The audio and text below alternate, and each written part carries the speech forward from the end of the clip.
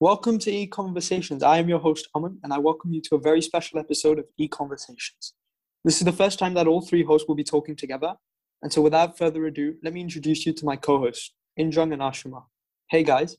Hi. Hi. So now that we have the introductions out of the way, let's talk about today's conversation.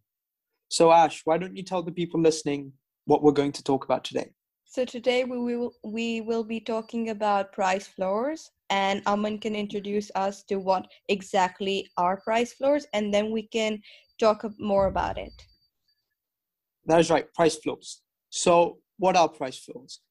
Price floors are the legal minimum price of transaction of a given good or service. Since it is the legal minimum, price floors are set by the government. Now, if I was to explain it in terms of a diagram, we have a regular supply and demand curve in any market. And at the point that the curves intersect, we have our equilibrium. Simple. What the government does is it intervenes and sets the price above equilibrium. Think of Goldilocks and the Three Bears. Equilibrium occurs when everything is just right. Everything is in balance and quantity supplied is equal to quantity demanded, as they are the same number or quantity. When price is set by the government and that too above equilibrium, it just doesn't fit. I will shut up now and I'll pass it on to Ashima, who will give us a few more details about this. So just adding on to what Aman said, he introduced us to the concept, and usually government intervenes and implements price floors to protect producers, because this guarantees a high or stable income for producers, and this is quite critical and is essential for, I think, producers such as farmers, because usually they have they experience price volatility, in which the price is always fluctuating, due to which they don't have a stable income.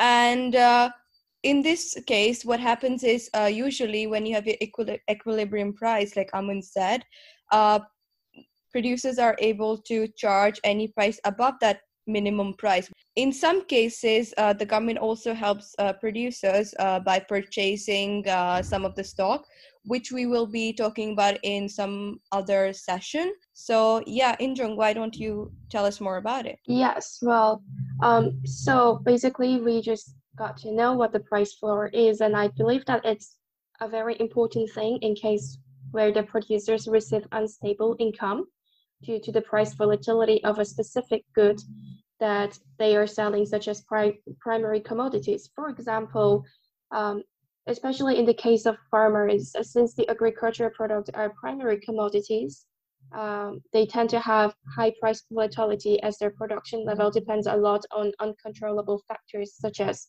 weather, soil quality, and etc. Hence, the price floor will be able to help such producers earning a stable income. However, it is true that it would add up burden on the consumers and the government, and there are some alternatives that you can use, which we hope to cover in other episodes. For example, if you implement the price floor, there is an opportunity cost for the government, especially when the government purchases the excess. The administration costs are required to keep the monitors, to keep the process in a constant check, and also the government will have to pay the storage costs if they purchase the excess. However, if the government doesn't purchase the excess, it wouldn't cost the government any cost. However, it would create a surplus in the market, which would eventually lead to the creation of the black market and unemployment to the society, which is quite disadvantageous, I think. Ashima, would you like to share any of your opinions on the price floor, please? Oh yeah, definitely. While I think it does help producers, and it's one of the ways that the government can tackle such issues, I do believe that the goal of the government, or what they are looking to do, what they want to achieve, doesn't matter. So I can't necessarily say that it's a good form of intervention, because how it's implemented and what the government is looking at does matter. Because in this case, if we look at price floors, while it may be beneficial for the producers, it's not beneficial for the consumers or the government, because government has to keep check, and also there's opportunity cost, because they could spend the money that they are using in keeping check on something else instead, maybe for healthcare.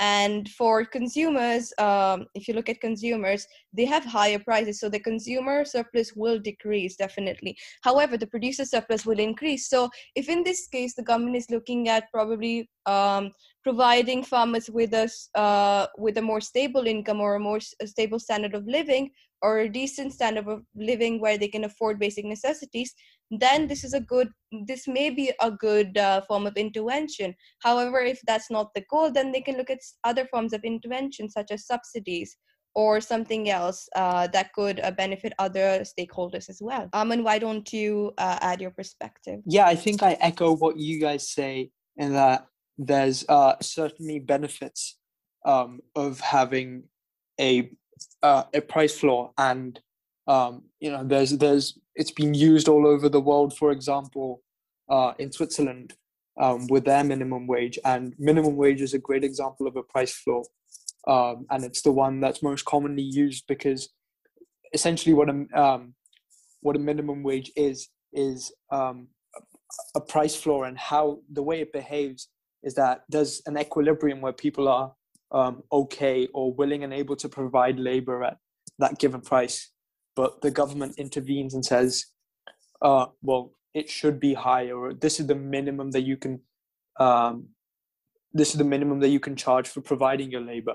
And in this case, we tend to think that it's going to help the producers of labor, or the minimum wage workers, which it does for those who can avail the benefits of a minimum wage. But I think something that's missed quite often is that while setting a minimum wage and while setting a price floor, some producers lose out, because demand at that high a price falls, and so we see unemployment. So again, going back to the example of Switzerland, they set their they changed their minimum wage in 2019 or 2020, and ever since unemployment has actually gone up.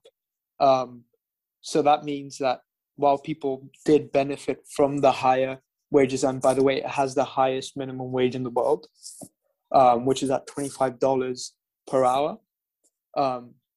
So while people have benefited from the $25 per hour as the new minimum wage, unemployment has gone up. So fewer people can now avail those benefits, like I've said. Njung, I believe you had something to add to this as well? Yes.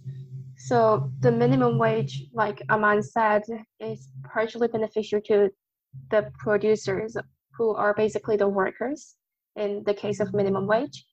So the government, I believe the government should be very considerable when they try to set the minimum wage or increase the minimum wage, because it will not only affect parts of the producers, but also the society as a whole, because it might increase the price level in general, leading to the inflation, which may go against the goal of the aim of the price floor, since it may lower the standard of living for some people.